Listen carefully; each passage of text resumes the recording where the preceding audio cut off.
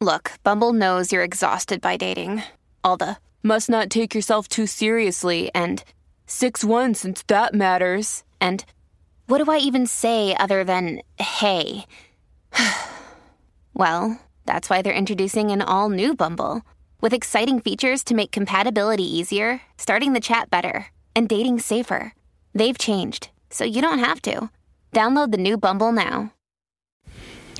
Today on Everyday Theology, we have the second part of a two-part podcast with Mark Bird. It's been an incredible conversation. If you haven't listened to the first part, I would suggest going and listening to that one. Otherwise, let's go ahead and dive right in.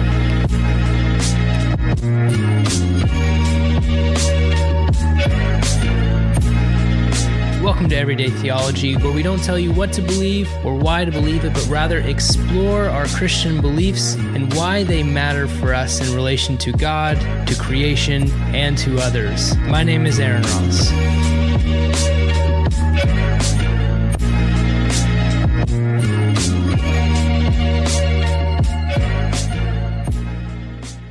Yeah, man. I mean that would be great if you need some more stuff. The only thing that I was going to say was about the foundation of the work is kenotic, and I look back on that now and I just realized that there's this kenosis on my part, even the self-emptying. That's basically what a lot of our music is. We're emptying ourselves out, and then it's emptying into the listener, and it's like this really beautiful act of participation. And I do love that our first record was called Kenotic, because I do feel like that kind of can sum up the whole thing about our music. Yeah. You know? Yeah. And again, I love it because it's one of those words that you just have to know, right? Like otherwise it just seems like that's a cool CD name. Do you know how many times that reviews listed as kinetic? Oh, are you serious? No. Oh man, so many times. They just kinetic, and I get it. I mean, that's way more familiar than kenotic. Oh yeah. Well, the blog that I run, a part of Everyday Theology, it's Ecclesium. I mean, I know it was a hard word, and it was probably, looking back, it was a dumb decision to call it Ecclesium. No. But like everyone's like, oh, Ecclesium, right? And I'm like, no, I'm sure. Yeah, that's fine. Like, oh man, I read one of yours. I think it was on Kenosis. I know you quoted Jürgen Moltmann, and I told, I think, were you the one that wrote that? I don't, we've had like over 200 posts on there now. So we've been going kind of strong for about 5 years. So I don't, okay. I couldn't remember, but possibly. I thought I saw your name, but anyway, when I just glanced through them, I called back my manager. I said, I think I'm going to be okay. You have no idea how much of a compliment that is. Because I was, you get nervous about this. I mean, I know for me, it's just, to speak openly about faith, and it's not that if it comes up organically, I do, but to go with intention and with the sole purpose of doing that, I need it to be in the right space, and this was great. I mean, it's fed my soul, Oh, me too. I feel nurtured. Yeah. No, I literally was thinking that as I was walking to that meeting that I was late for. I was like, that conversation.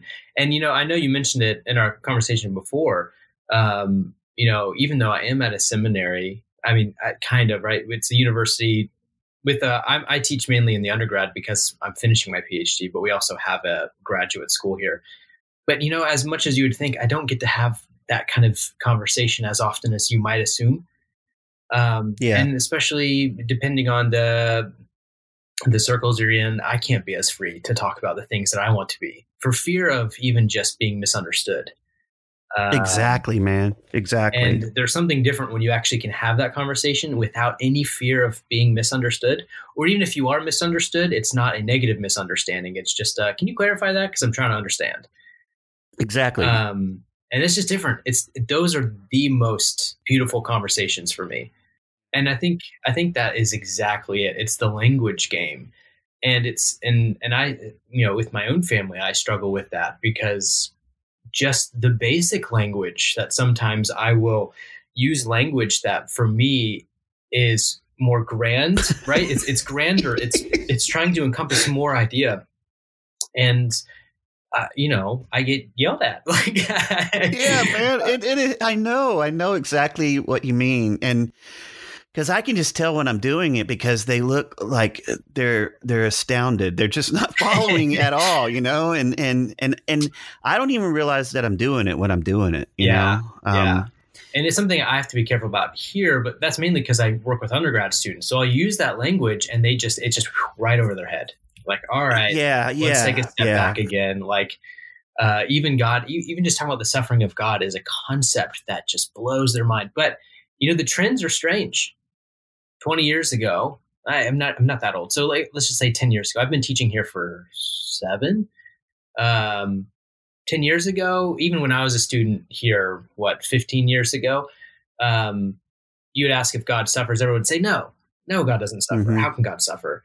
But now when I go in class, I'm like, hey, does God suffer with you? And does he understand your suffering? Everyone's like, yeah, of course he does. And I'm like, but how do you not understand this bigger concept? Right? Like somehow that theology has seeped through, but in ways they can't understand. Yeah, totally. I completely agree. Hey, I was going to ask you, have you heard of that book, Beauty by John O'Donohue? No, I haven't, but I'm going to look it up now. It is some of, and there's on Sounds True, which, is like, I don't know, new agey kind of, but they have stuff with Thomas Keating and John O'Donohue. He's passed on, but he's awarded a PhD in philosophical theology, and basically, I think he was a Catholic priest, but he wrote a book on beauty, and there's also a series of talks on it. But University of Tübingen, so he's stupid smart if you went there. He is, and you can tell. But man, what he writes about beauty, you almost feel like. And he is. I mean, there's a romance to it, and that idealism and romanticism. I would prefer that over cynicism any day. But what he writes about beauty is just it is really beautiful. I forgot. I think the name sounds so familiar. It's probably one of those people that I've run across, read something, I'm like, that's great, and then just forgot. Yeah. And what was the book that you suggested? Because I was trying to remember it. Gorman's Inhabiting the Cruciform God. It's good. It'll be a good Lent reading for me. He has a couple that I use his stuff for hermeneutics when I'm like teaching students how to like do basic hermeneutics to start before we ever get into postmodernism or anything like that. Just like, let's have a real good baseline to start. Yeah, that's awesome. But I use a lot of his stuff because I think he's just a very authentic reader of the text, and that really, and he's such an authentic reader to the point of like, this isn't, I'm not telling you the truth, I'm just telling you what I'm finding, type of thing. Well, I was so happy to hear you use theosis and divinization. I mean, man, I was just like, oh God, thank you. Because I mean, man, that's where I am right now. And I mean, I've read a book called Divinization in the Catholic tradition on it, and it's beautiful. But there's some things just from the Orthodox Church that just, the beauty of it is just so life enhancing, and I wish that it was like, God, I just wish that everybody could come together and we could like have this one great thing, where there's liturgy and there's spontaneity and there's just because these divisions we have are like, how long are we going to have them? I need to find it because there might be a book about theosis. I'm trying to remember what it's called. I'm like looking at my bookshelf now. It's going to bug me that I don't. Maybe when I email you later, I'll email you the book too. But there's okay, because I have a few on it. There's one that was really interesting because it was. Have you ever heard of the Minerve School?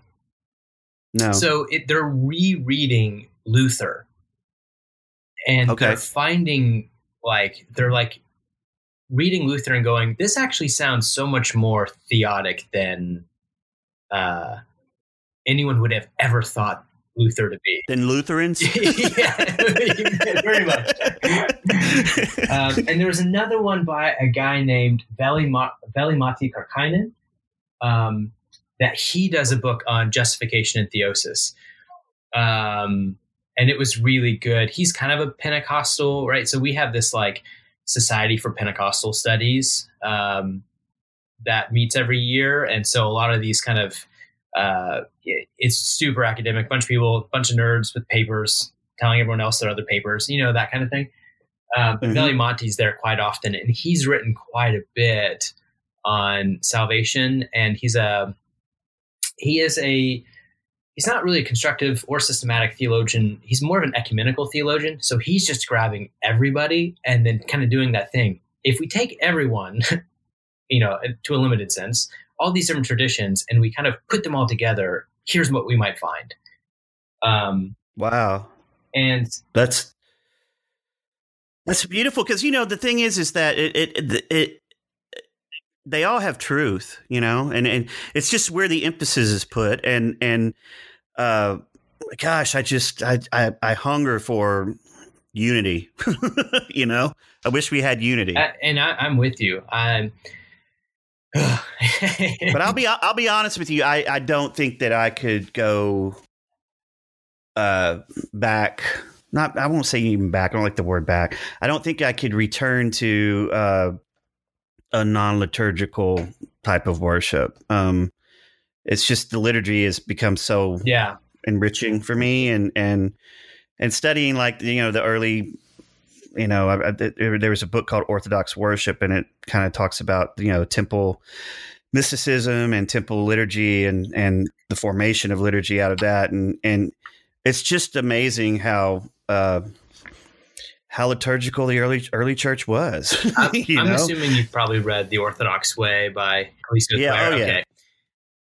It sounds like you would have, given your everything you've been discussing, but my wedding. So I just got married in December. Congratulations.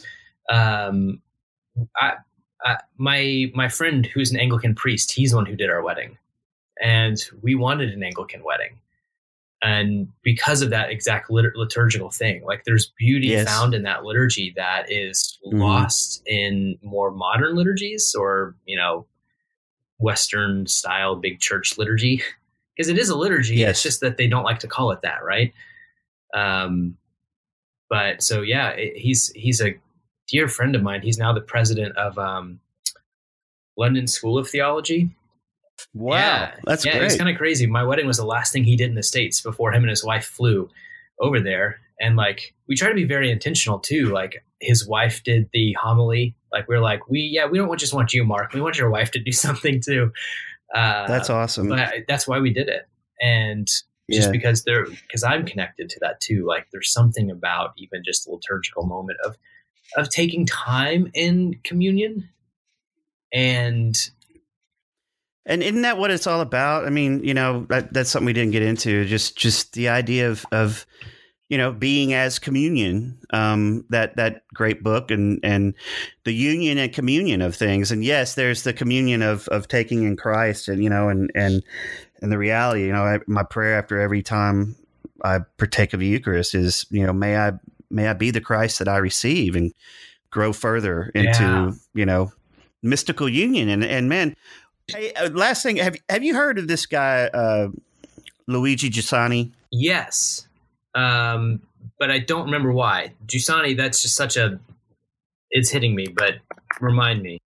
He wrote the Religious Sense, and then he wrote the Foundation of Early Christian Beliefs, and then or Christian Faith, and then there's why the Church, and these three together, when I find anybody, which is rare, that wants to explore Christianity and not start with, the Josh McDowell, whatever evidential kind of things. This series of books, especially the book Religious Sense, he just awakens you to what's actually happening when we're engaged in reality. and I just love him. He's passed on, but I know why I know the name now. I'm just hoping that his influence grows because, and there's another Orthodox philosopher really that I can't remember his name. Hard to pronounce. Those are two guys that I'm reading right now that I'm just it's opening up things for me as far as to how to talk to people. Is it Vladimir Lossky? Because that would make me so happy. Oh, I love Vladimir Lossky. Yeah. But it's not Lossky. It's I'll send it to you. It's heavy duty stuff. I remember the name Luigi Giussani now, and this is so bougie that I'm going to say this, but it's because I was just in Milan for our honeymoon, and we were at the Duomo, which is the cathedral there, which he did stuff at. Yeah. Okay. So that's why I was running across some of this stuff and going to different libraries, and his stuff is all over the place because he was such a big influence for the Catholic Church. Yes. This guy it's kind of a St. Vladimir Seminary, I think, just released this kind of compilation of his writings, but it's Metaphysics as a Personal Adventure, and his name is Christos Yannaras. I can't remember. Yannaras. And not near as well known as Luigi, but kind of similar. Like they both wanted to relate with the youth and somehow start almost like a youth movement by like finding a way to frame the Christian faith in a presentable way of, and I don't mean like, you know what I mean? I don't mean like, let's hip it up and make it cool, but you know, which I can't stand that. Yeah. Anyway. No, that looks great. I'll definitely I'm going to grab that one too. Cause especially if it has anything to do with metaphysics, right? Like this stupid chapter of my PhD is now over 20,000 words. And it's one chapter out of an 80,000 word PhD. Oh. And part of it's because I get into metaphysics and moving from a logos Christology to a spirit Christology, and how metaphysics kind of helps us best picture that spirit Christology. And so I'm calling it, I'm not coming up with a new metaphysic. I'm using other people, including one of the professors here. His name is Chris Green, who's written some good stuff to do that. So, but this looks great. I'm going to get this today. Well, it's a little, I mean, my understanding he's a little controversial, but who isn't? There's his classic work though has morality in it. And that is something that also St. Vladimir Press put out. Morality is something. Anyway, I'm curious to see what you think about it. But man, I really appreciate this time, and it's meant a lot. Oh, I do too. And as you said, if you don't get that conversation too frequently, and you want to have those conversations, you always have someone to have that conversation with. Awesome. Well, that's great. That's good. I mean, a dream of mine sometime is to have like our work written about from a theological standpoint. And I know another guy, Ryan Burleson, who is a really good writer, and he's written, for the New York Times and others. But, he's kind of like familiar with Thomas Merton, but that's about as far as, it goes. But there's just a part of me that sometimes is always curious about what a theologian would think about our work, especially since it's wordless. I just am always curious. It's interesting that you say that, because it's not beyond the realm of possibility for that kind of theological interpretation or lens to be placed on something. I have a friend of mine who I'm going to see, and I'm staying with while I go out. The conference this year is in, it's south of LA, so I don't know that area very well, but Stephen Felix, he wrote a book. He's written multiple books now, and he did his PhD in aesthetics. And while I am a bad friend in that I haven't read his book, he's written a couple now, and one of them was on the prophetic cry of rock and roll. And he does more with music in that way as well. So I'm gonna I'll actually probably bring that up to him when I see him here next month, and just say, what does a project like this look like? He's at a place called Life Pacific University now. Okay.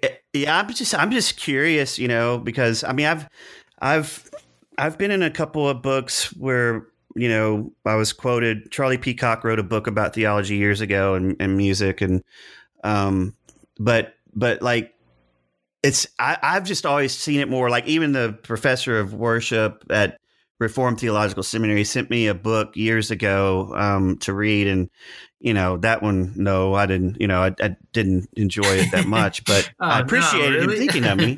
Yeah. and so, but anyway, I just like I'm just curious, like what is that a possibility? What that even look like, or because I certainly am not like.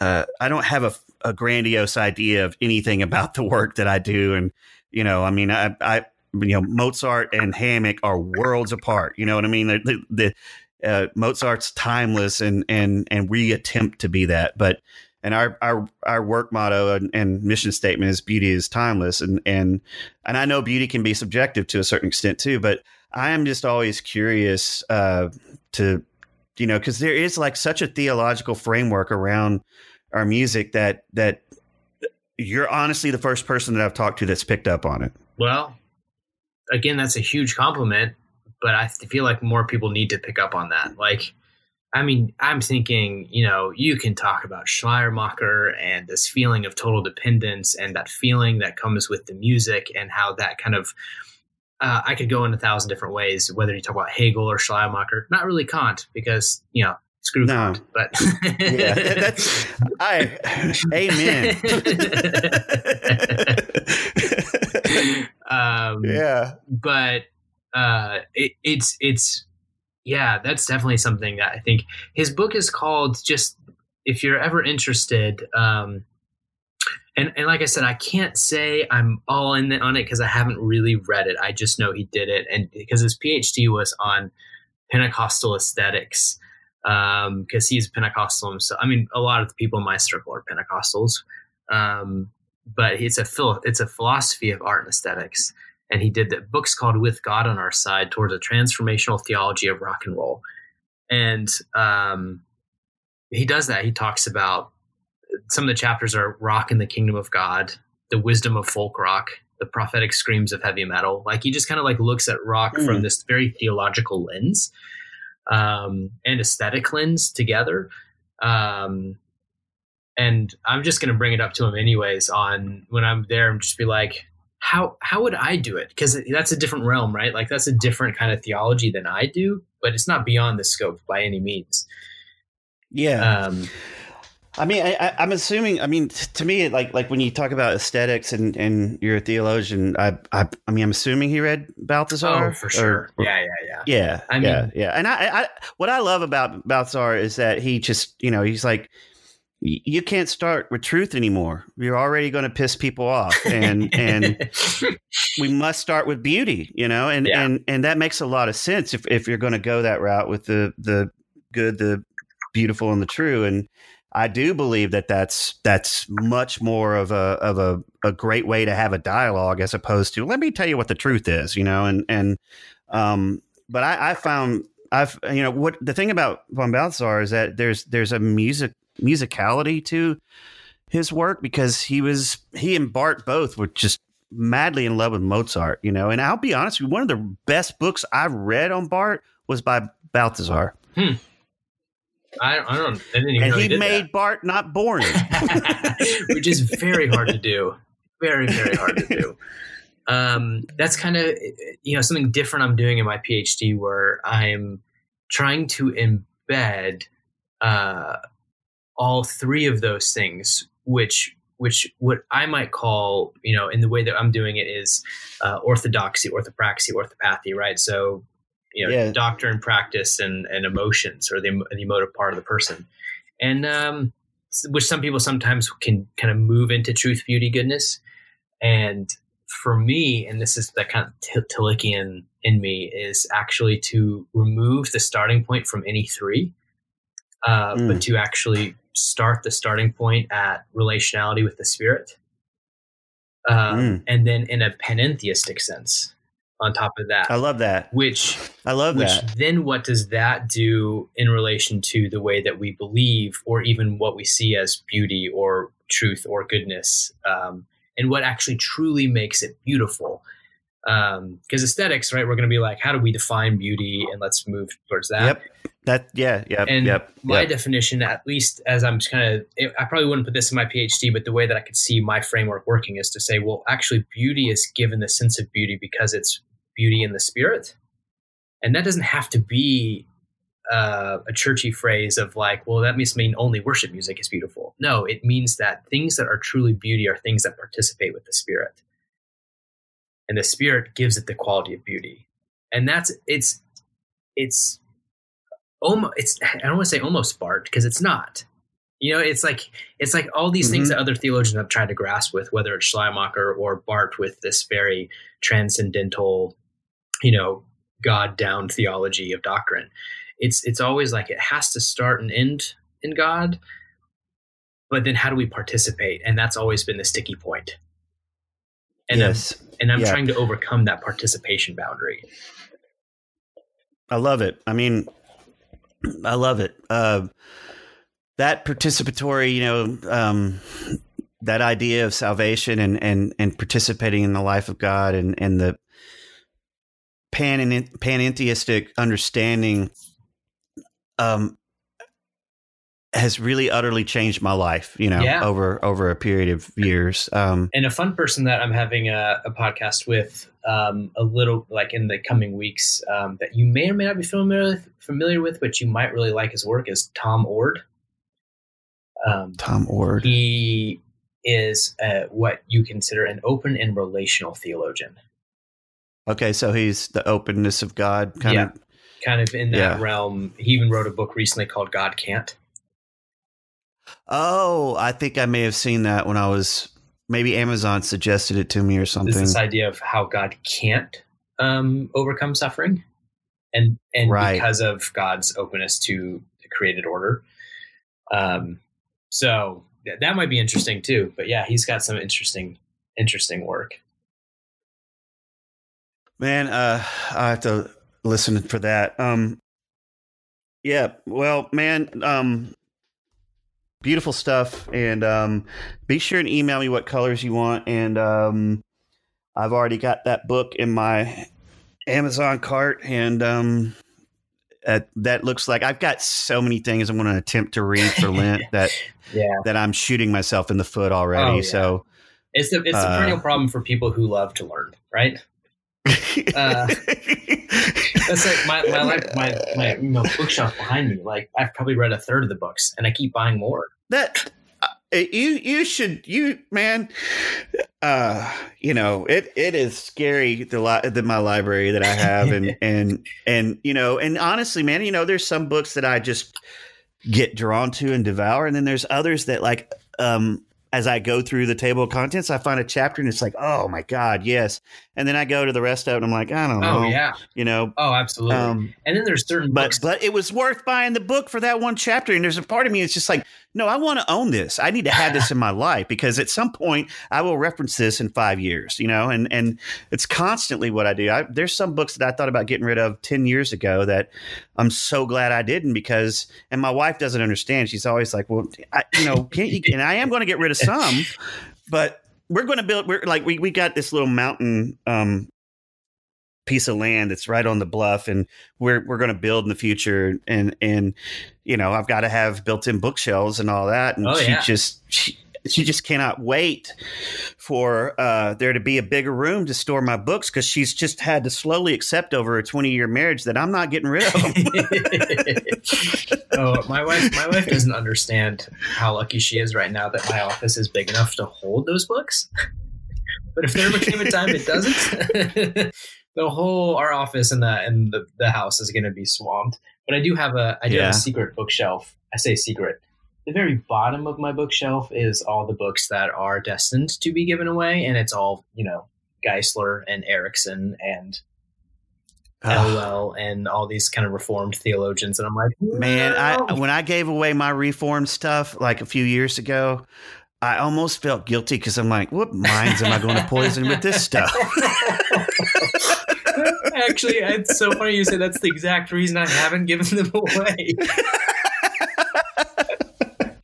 Oh, it's funny. Oh gosh. Oh man. Well, and I'm just curious myself. So, are you Pentecostal? I am. Yeah. And what is your church service like? That's an interesting question.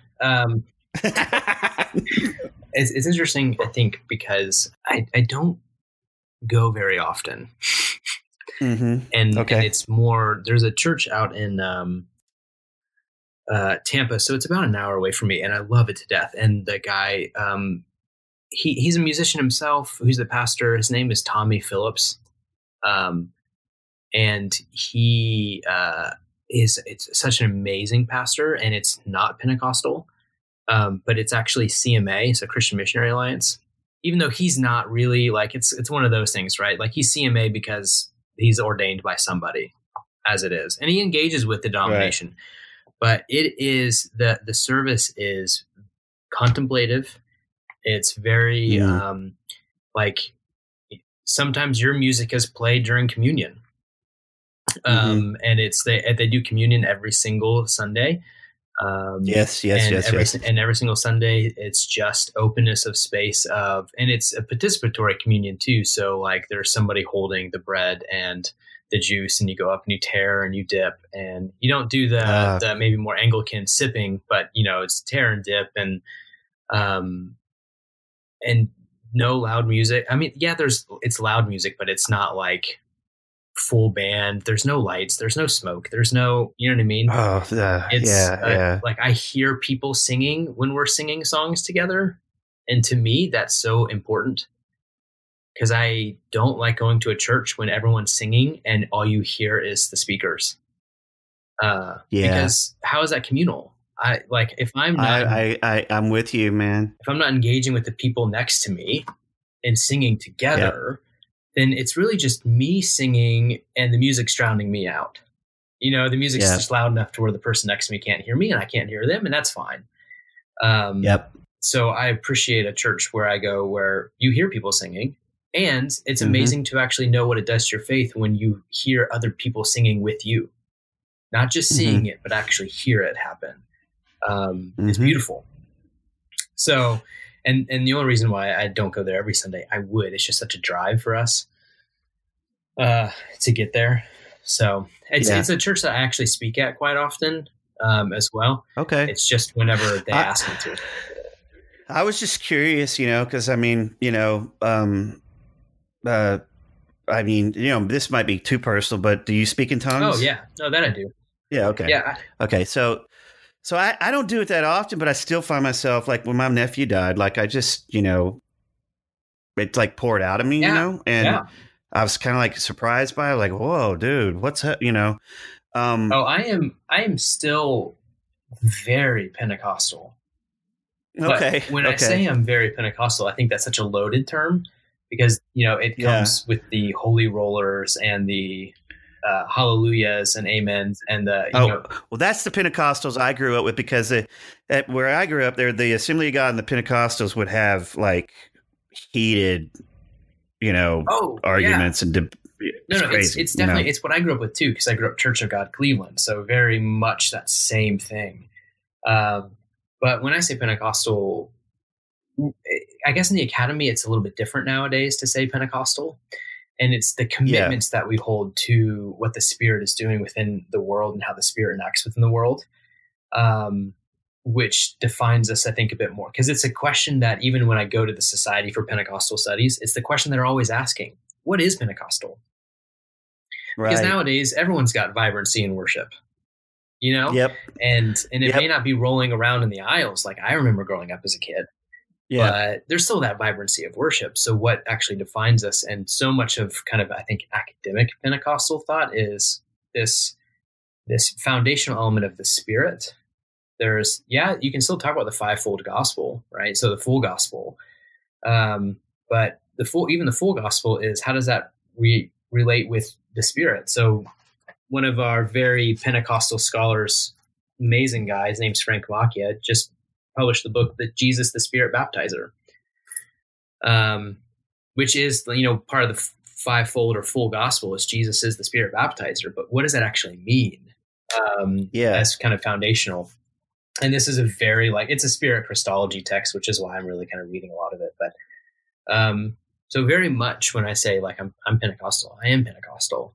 It just doesn't necessarily mean what it meant in the 90s for me. Yes. You know what I mean? Yeah. And I kind of picked up on that because, I drive through Little Rock and I have some friends that,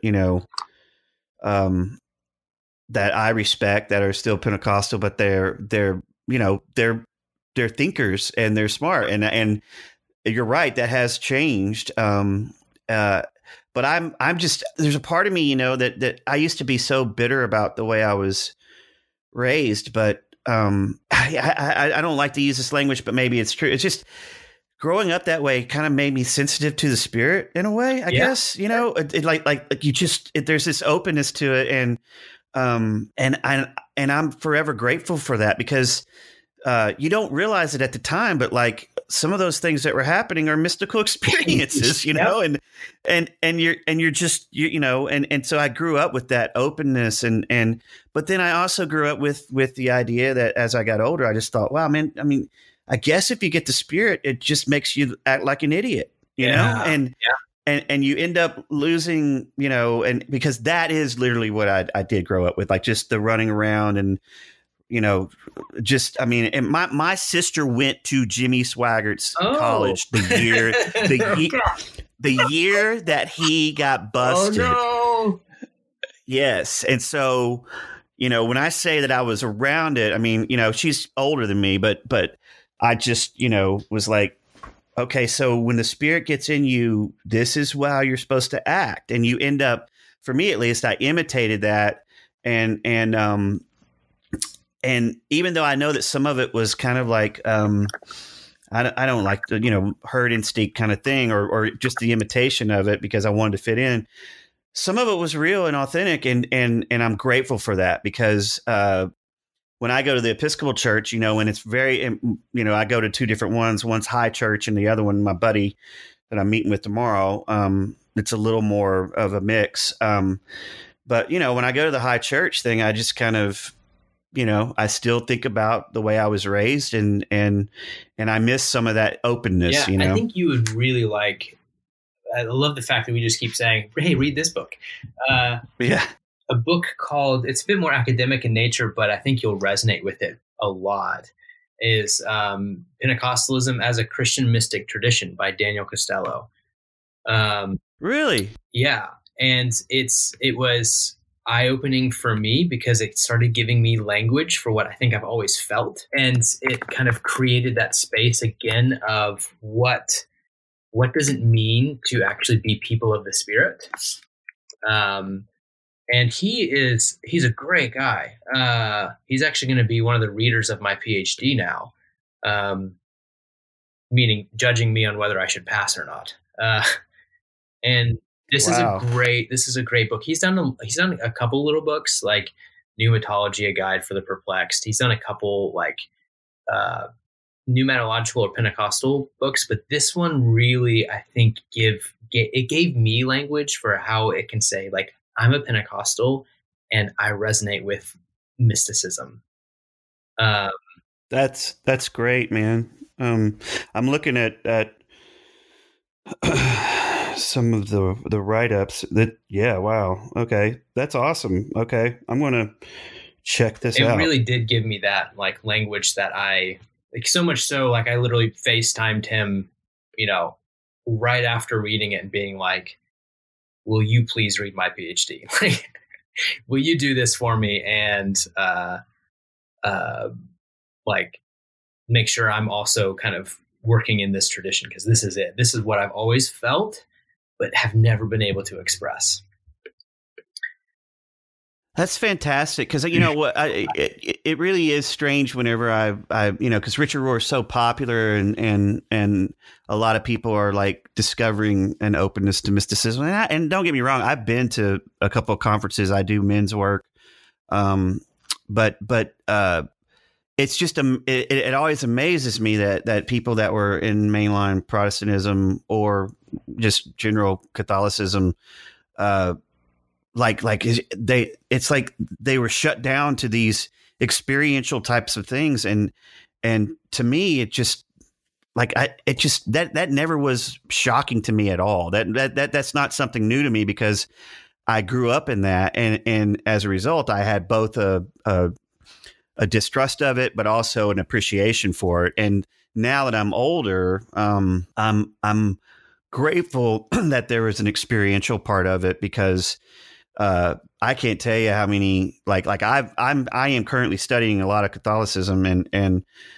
now that I read it from where I am right now, I'm like, wow, this is rich and beautiful. And then so many of my friends who grew up Catholic just think it's just they don't experience that at all, because they didn't have an experiential part of it. They just it was just cold, and so I'm grateful for that. I think, this, the book, like The 5 Love Languages. Of course, if you grew up in the church at all, you knew that book, right? Yeah. And the dumb question, what's your love language, right? Which we're all guilty of. So it's kind of making fun of ourselves. But a buddy of mine said this one time, and I was like, I think this makes so much sense to me. He said, he's like, I think that just that people have the love languages and the way they experience God. But in some sense, when we have those love languages, we tend to only look for those things. Mm-hmm. And then eventually those things run dry. And then all of a sudden we go to a different tradition and we're like, I can't believe I've never experienced this before. Exactly. Exactly. And I'm for me, that's why I think actually going to different types of church services is so fundamental for so many people. To actually experience how people have these different liturgies and how they experience God through different liturgies, because oftentimes we think that our approach is the approach, right? Yeah. Yeah. I was just always taught that anything liturgical was vain repetition and just dead. And and my thought on that now is like, well, yeah, if you don't know what's going on, if you have no understanding of what is taking place within the liturgy, then yes, it could be a dead ritual and a vain repetition. But if you know what's happening and you're aware of it and you're entering yourself into it with intention to participate in this event, then it can't be dry, even if it's just like, you're so used to it. If you go there with any kind of awareness, at some point you're going to appreciate what's happening. It's funny because, honeymoon just recently. So it just kind of happened. We were in Rome on Christmas Eve. And so we went to, Catholic mass, Christmas mass with the Pope. So we went to actual St. Peter's Basilica. We didn't get to go inside, but we were out in the courtyard. Oh, okay. I wish that would have been insane. That would have been amazing. It's like, I learned about the process in trying to figure out, you have to literally write the Pope a letter, ask for tickets. You get a letter saying whether or not they received your letter, but they don't tell you whether or not you get tickets. And you have to show up on Christmas Eve, 8 hours before, to see if you have tickets. It's this crazy process. But we were just in the square, and we were watching everything, on the screens as they kind of show them out in the square. And there's this point where the Pope just moves over to this little baby Jesus in a manger thing and just kisses the feet of Jesus. And I don't know what's going on, because he's doing almost everything in Latin. And yet I'm still nearly moved to tears, because absolutely, the humbling of the Pope being the leader of the Catholic Church. And so therefore, a billion people, I don't know if it's a billion, but it's an insane amount, right? And yet here he is kneeling and kissing the feet of Jesus. that transcends. And even more beautiful is when he washed the feet of the female prisoner. Yeah. And that's what someone said. Actually, Bishop Barron, Robert Barron, he said, it's when people see the Pope doing beauty, performing beauty, that the attraction of the gospel is awakened. And you see that like people when that image happened where he's not only breaking protocol and going to a prison to wash feet, but he's washing the feet of a female prisoner. It's like this. Why is everybody so drawn to it and hungry for it? Because that's it. That's it. And we the worship of the words of things.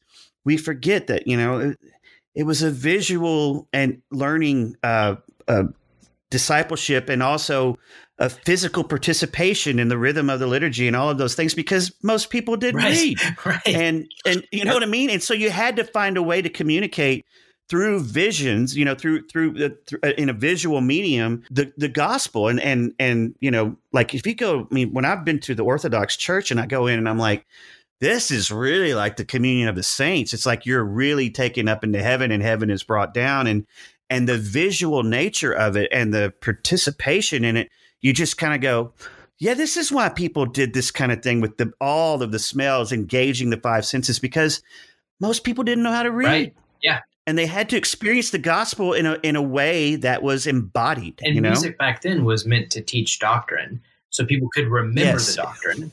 That's right. But then they participated in the doctrine by all the other parts of the liturgy. Right. Exactly. And we almost do it the other way, where you participate in worship and then have in this kind of singing moment, and then you just sit down and listen.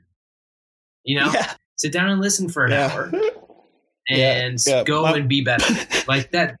Exactly. My buddy that I'm meeting with tomorrow, he said basically, man, because he was in England. He works with worship leaders and stuff. And he said, Mark, because we're talking about like, how do we get some writers? Cause he wants me to mentor some and to write about the events in Jesus' life that aren't like always the ones that are talked about in song. And so we were talking and he said, man, Mark, I'm just so tired of traveling and going to where all I'm experiencing is a really bad rock concert followed by a boring TED Talk. Oh, it's funny and it's sad, but it's true. It's all I can't. Oh no. And I just thought, man, that's gold. And that's the sad thing is it's so freaking true. And something that you said earlier on when you were talking about like, this process of writing music for money. Yeah. Like it was something that I've only ever helped write one worship song that has like been, published and all that kind of stuff. And I was, and I probably wasn't asked back for a reason. Because we got into the room and it was this thing where it's like, all right, we're not leaving here until we've written a song. And I was like, well, why? Like, shouldn't this come from a place of like, we hit a moment and then we want to write something down. And so they started writing and I just kept pushing them towards, at that time I had just read actually Gorman's Inhabiting the Cruciform God. So I kept pushing it towards this, laying of ourselves down moment.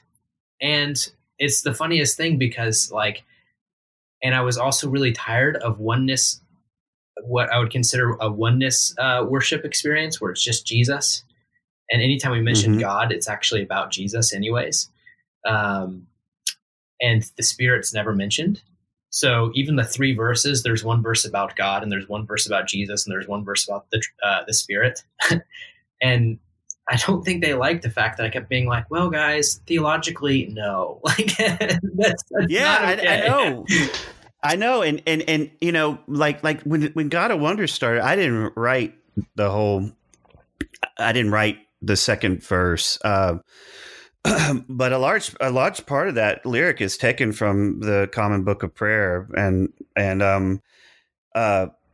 I started that song sitting by a lake with my Bible in a very pure place, thinking I was done with music. And when I came back, I just played it for my friend, and he was like, "Oh man, let me write on some of that," and because I think I have something, and the truth is that I have written songs in that way where it's like, let's sit down and write a song and not leave before, you know, until it happens. And I've had other people, when I walk in, they go, man, God gave me this song. And I just go, well, man, why am I here? Yeah. What am I going to argue with God? You know, I mean, you know, if God gave you that song, and I've had to be very careful with that and just say, man, either God gave you the beginning of this and we need to work on it, or he gave that to you just to play for your family and your youth group. But the guys the people that I've enjoyed writing with the most as far as theology goes are Catholics. I have songs in like the Catholic Church that I've just enjoyed writing with them because they actually do talk theologically, and you know, and I've enjoyed that. But the truth is, man, the songs that have, as far as Christian music goes, that have done that performed the best for me, I guess you could say, are the ones that really weren't written with that kind of agenda. You know, God of Wonders and Show Me Your Glory by Third Day and Strong Tower by Cutlass and Beautiful Lord by Leland. Those four off the top of my head are songs that I know were written with, like, started just by myself, you know, and then it gets, you know, written with Leland. It gets written with the Mark Lee from Third Day. So you did Strong Tower with Cutlass? Oh gosh. That brought me back to like 10th grade and being like, I'm so cool, I listen to Cutlass. Yeah. Well, I wrote that with Mark Lee from Third Day in my breakfast room in the first house that we lived in.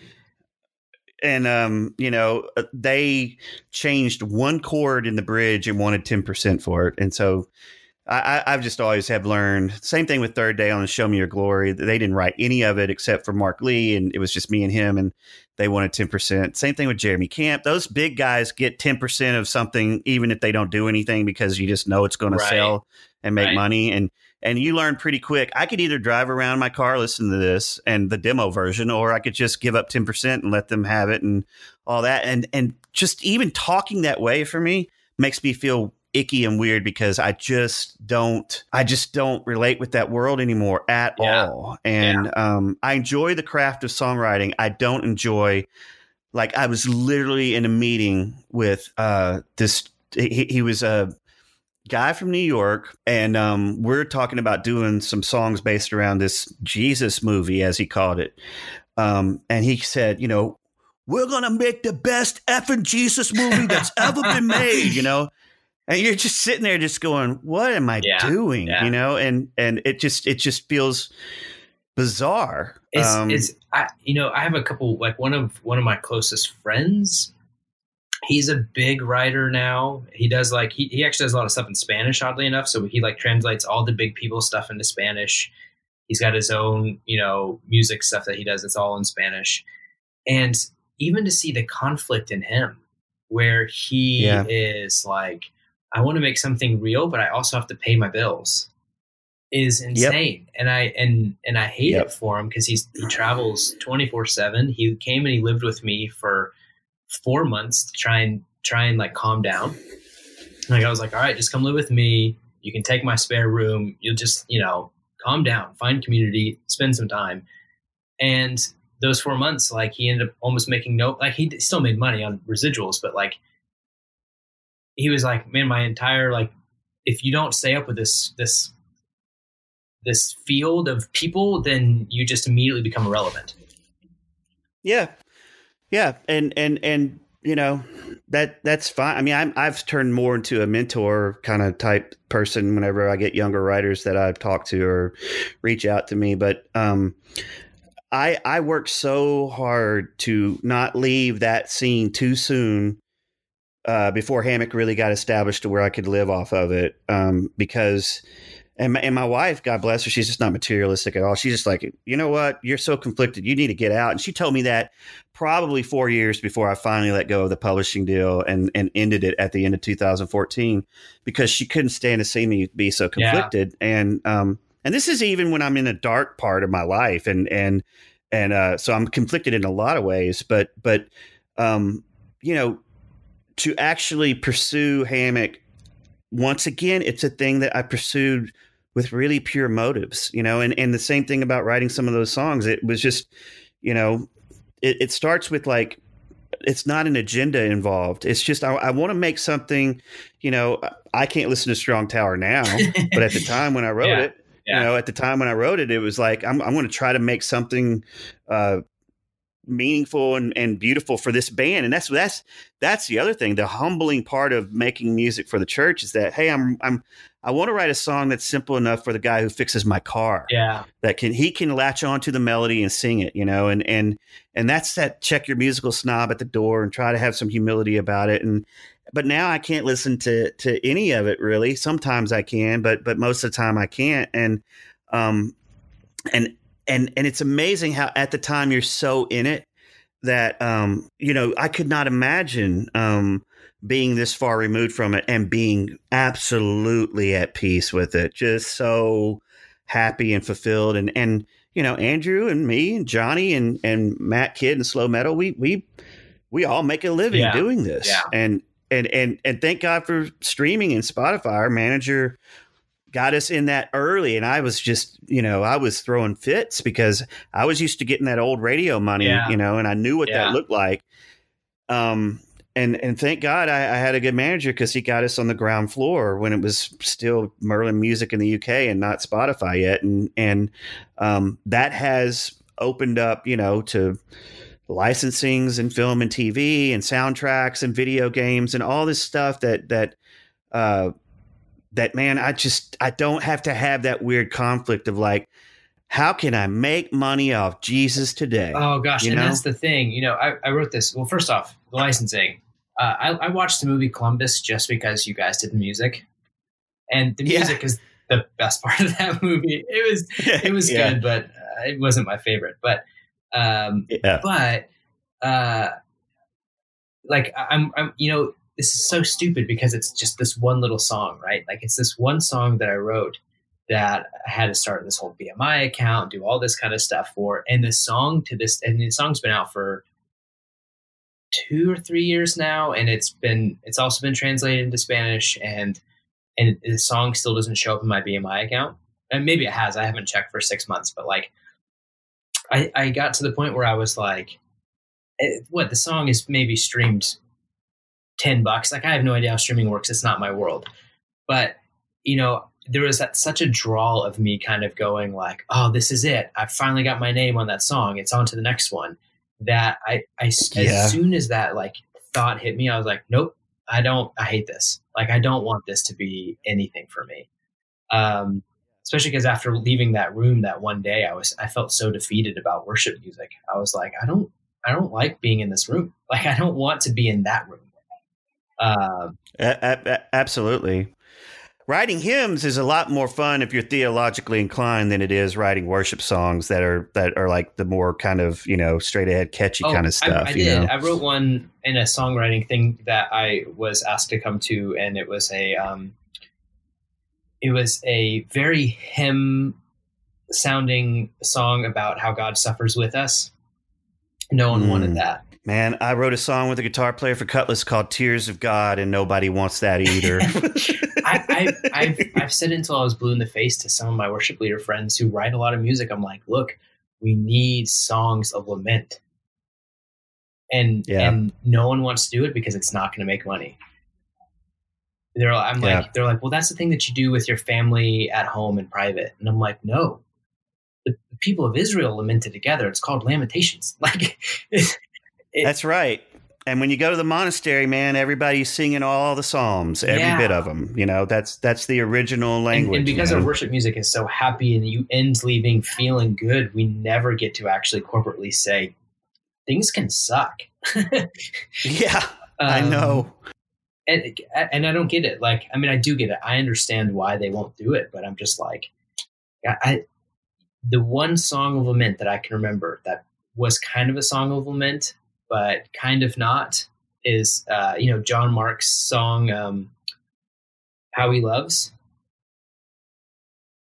I don't know. I can't remember. The How He Loves Us song, John Mark McMillan. Oh, I probably would recognize I'm it sure if I you heard would. it. Like, it was like a huge song. It's the one song of lament that I can remember in the past, like 15 years. And it really is not even so much a lament as it is a repetitious thing of being like, life sucks, God loves me still. Oh, yeah. Then I probably have heard it. But the only reason why I liked it is because the original version, he talks about how, like the last verse that gets cut out and all the radio plays and all, because it's, of course, just very personal. It's like him talking about his friend who is a youth pastor who died. Yeah. And that's the last verse, and he's crying. He can't even sing the last verse in the original version. I go, this is a song. This is actually a real song. Yeah. But I don't know. That's my soapbox. Oh man, I just can tell you that I go home and, you know, because I do. I mean, I attend the cathedral, you know, which I drive about 25 minutes to get into Nashville because we live in Franklin, to go to Christ Cathedral Episcopal Church because I love how beautiful the cathedral is, and I love that, you know, it's like where the Bishop of Tennessee comes, and so it's high church, you know, and you know, and after a few years of doing that, you know, when I go home and I sometimes will go to church with here's where I don't want to sound like what a lot of people do. It's like, man, you know, I it just seems so weird, or what, you know, it's not like that. It's just I feel disconnected, you know, and like I don't relate like I used to because the language is not familiar to me that much anymore to where I relate with it. And